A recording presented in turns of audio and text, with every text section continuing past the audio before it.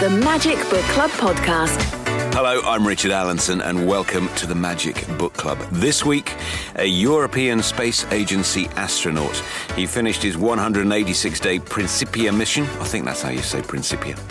He was working on the International Space Station for expedition number 4647, and he landed back on Earth on June the 18th, 2016. Yes, he is Tim Peake. It was 20 years ago the International Space Station launched, well, the first bit of it. Colonel Tim Peake is with us. There is so much interest around your visit to Magic today, Tim. It's unbelievable. Have you got used to this yet? It always takes me by surprise. I'm always delighted about the amount of interest in space, though. And that's fantastic, and I love talking about it, and I love it when people are asking me questions. But no, it's a bit unusual. There's the sort of the fact that you get recognised in the street. I'm not used to that. Mate, you're a star. That's how it works.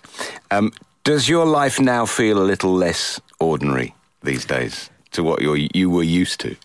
It does. I mean, you can, that experience of going into space is just with you forever. But I see it as a magnificent thing to be able to draw upon. And when I'm talking to people about it, I'm always just imagining myself back in space. So your life is never the same after you've been in space, for sure.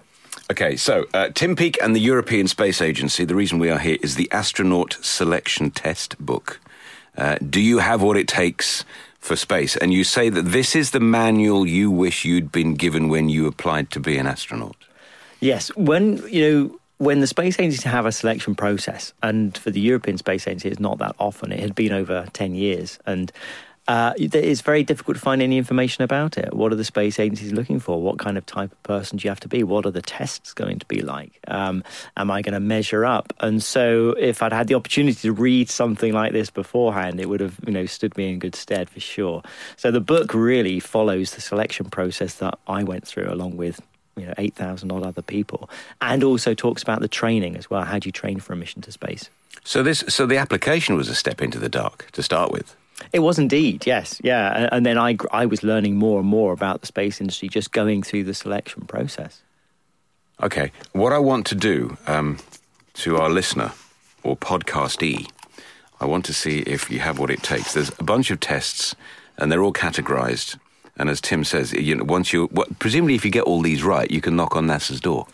Yes, well, absolutely. If you get them all right, it certainly means Tim sent me. It means that you stand you in good stead. And this puzzle book is great because you can kind of dip in and dip out, and it gives you a feel of what's going to be asked of you, what the space agency is looking for, and what they require. Yeah. Well, we tried this with some colleagues earlier on, and some people were hilariously inept at it. This is test 1 in the Spatial Awareness Test series. So, if you're listening to this and you fancy yourself as an astronaut, see how you get on. I'll leave this one with you for a moment. Imagine you're facing a cube, yeah? The cube can roll to the left, to the right, forwards, that's towards you, or backwards, which is away from you. And there is a dot on the bottom of the cube. So, the first task, in your mind, bear in mind the dot is on the bottom of the cube, okay? Roll the cube forward, then left again, forward, right, backwards, and right again. Where is the dot now? I'll leave that with you, and I'll come back for part 2 in just a tick. So, Tim Peake, when did you first get the space bug? I had the space bug as a young child. I think so many boys and girls do, and I love that. But for me, that kind of grew into passion for flying, and so I joined the Army Air Corps as soon as I left school, and had a brilliant 18-year career flying helicopters. Part of that, towards the end of my career, was as a test pilot, and that's when I realised that actually I've got the skills and the qualifications now to take this one step further and to actually be an astronaut. And when the European Space Agency had their selection process, it really was a matter of the right time in the right place with the right qualifications. So you have to have most of the astronauts, and they're not all astronauts on the space station, are they? Some of them are scientists and some of them are researchers. But do they all have to have some sort of flying experience? Yes, we're all astronauts, but we all come from different backgrounds. I mean, in the astronaut corps, my colleagues, some of them are medical doctors, some engineers, scientists, some airline pilots. We've got school teachers become astronauts. So from a whole plethora of different backgrounds.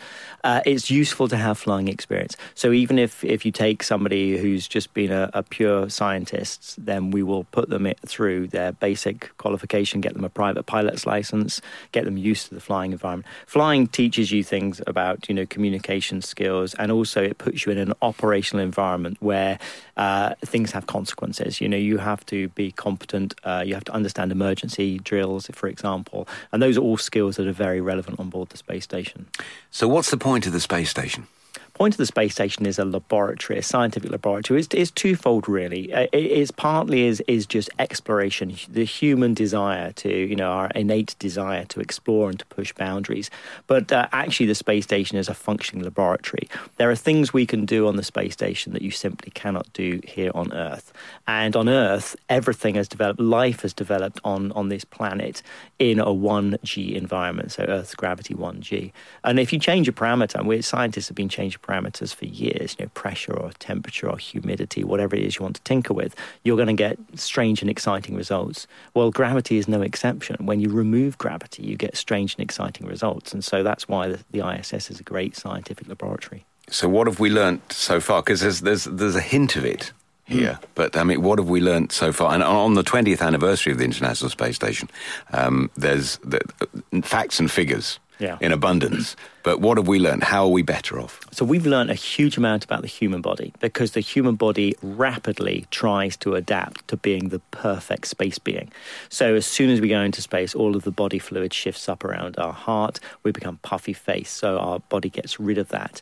Our eyesight changes, our immune system changes, our cardiovascular system adjusts, our bone density reduces, our muscles atrophy, our skin even changes. And this is a fascinating environment for scientists to take, fit and healthy people and observe these are really all linked to the aging process, observe this happening in a period of a couple of months. And then when we come back to Earth, the reverse happens. We go back to adapting to being, good human beings for living on planet Earth.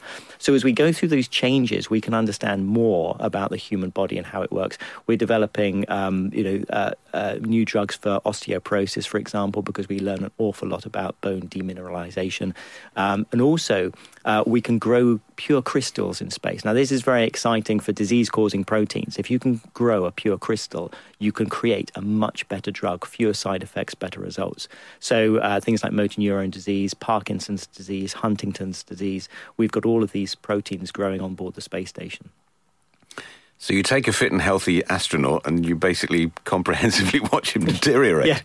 But then you build them back up when they get back. We do make sure that our astronauts get put back in shape when they get returned to Earth. Right. I wonder how we're doing on this spatial awareness test, because if part one, if in part one with the dot on the cube, you reckon at the end of all those movements the dot is at the bottom, well, you're one step closer to an aircraft or a spacecraft. There's a second part to this question. Imagine the same cube with the dot on the bottom. Roll the cube forward, right again, forward, left, backwards, keep up, and finally left. Where's the dot now? Come back to you in a bit. How long do spacecraft last? Because it's just rolling around and there's no atmosphere. There's no drag. The International Space Station said it's been up there 20 years now, so it's remarkable. And you think, yes, it's just going around, there's no drag, or there's very, very little drag. There's tiny bits of atmospheric drag, but very, very little.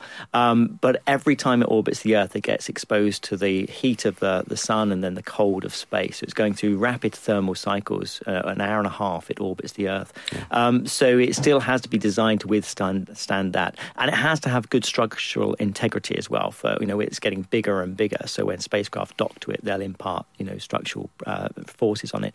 But something like the Soyuz spacecraft that we travel to and from the space station, that has to undergo the rigor of launch and re-entry. So our Soyuz spacecraft, we certify them for about 200 days in space before we come back.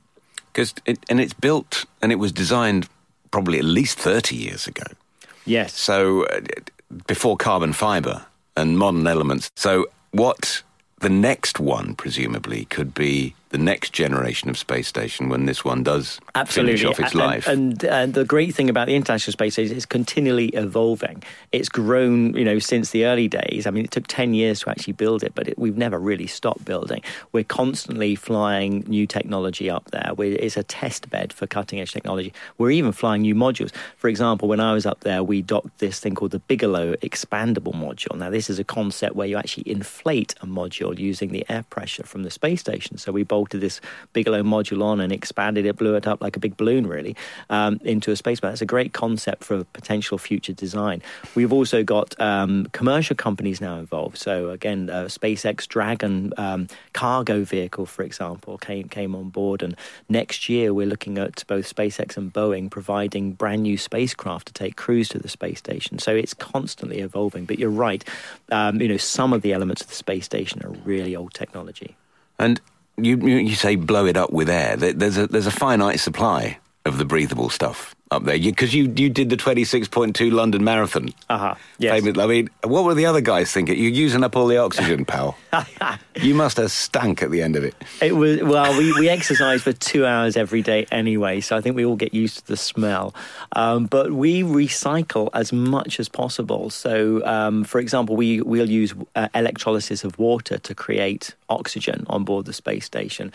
We breathe out CO2, and we even use that CO2, and we create more oxygen from it. So we're constantly recycling everything, to the extent that we recycle about 89% of our urine goes back into the next day's drinking water. So we don't have to replenish the space station that often, but we can always fly up, an oxygen canister if we need to.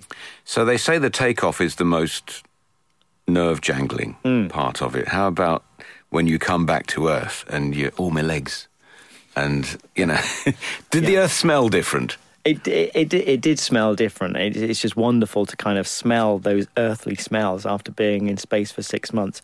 I actually think that the re-entry is sort of more dynamic, is more aggressive than the launch. The launch is relatively smooth in comparison. But when the parachute opens, on re-entry, it's very, very violent manoeuvre. So you're actually, you're thankful to get back to Earth in one piece. But it's great to be able to sort of feel the senses and smells of Earth again. Right, if you're thinking of becoming an astronaut and you've had a crack at the spatial awareness test with the dot on the bottom of the cube, if after all that motion the dot is still at the bottom of the cube, you are correct. You can knock on NASA's door and maybe try to convince them. What does that view afford? Online and on social media, you were tweeting lots of photos which were just stunning. And I don't know what lenses you've got up there, guys, but fantastic images that you're taking. But I brought in today a book given to me by Buzz Aldrin on the 20th anniversary of the moon landing. So that book was out in 1989, which is probably when they were thinking about this International Space Station, because 9 years later they launched it. It's been up there 20 years. The whole tone of Buzz's book is one of being intrepid and exploration and trying things out. Lots of experimentation going on. The whole tone of your experience is, we've taken that for granted now. We're now doing what we always wanted to do up there. And it's, I'm not saying it's routine, but we're much more savvy when it comes to what's going on outside our planet. Yes, and the interesting thing is that we're just approaching the era now where we're shifting a little bit more towards Buzz's era of exploration again. We've had 20 years of ISS operation. You said we've got used to the fact that some crews have spent a year living and working on board the space station.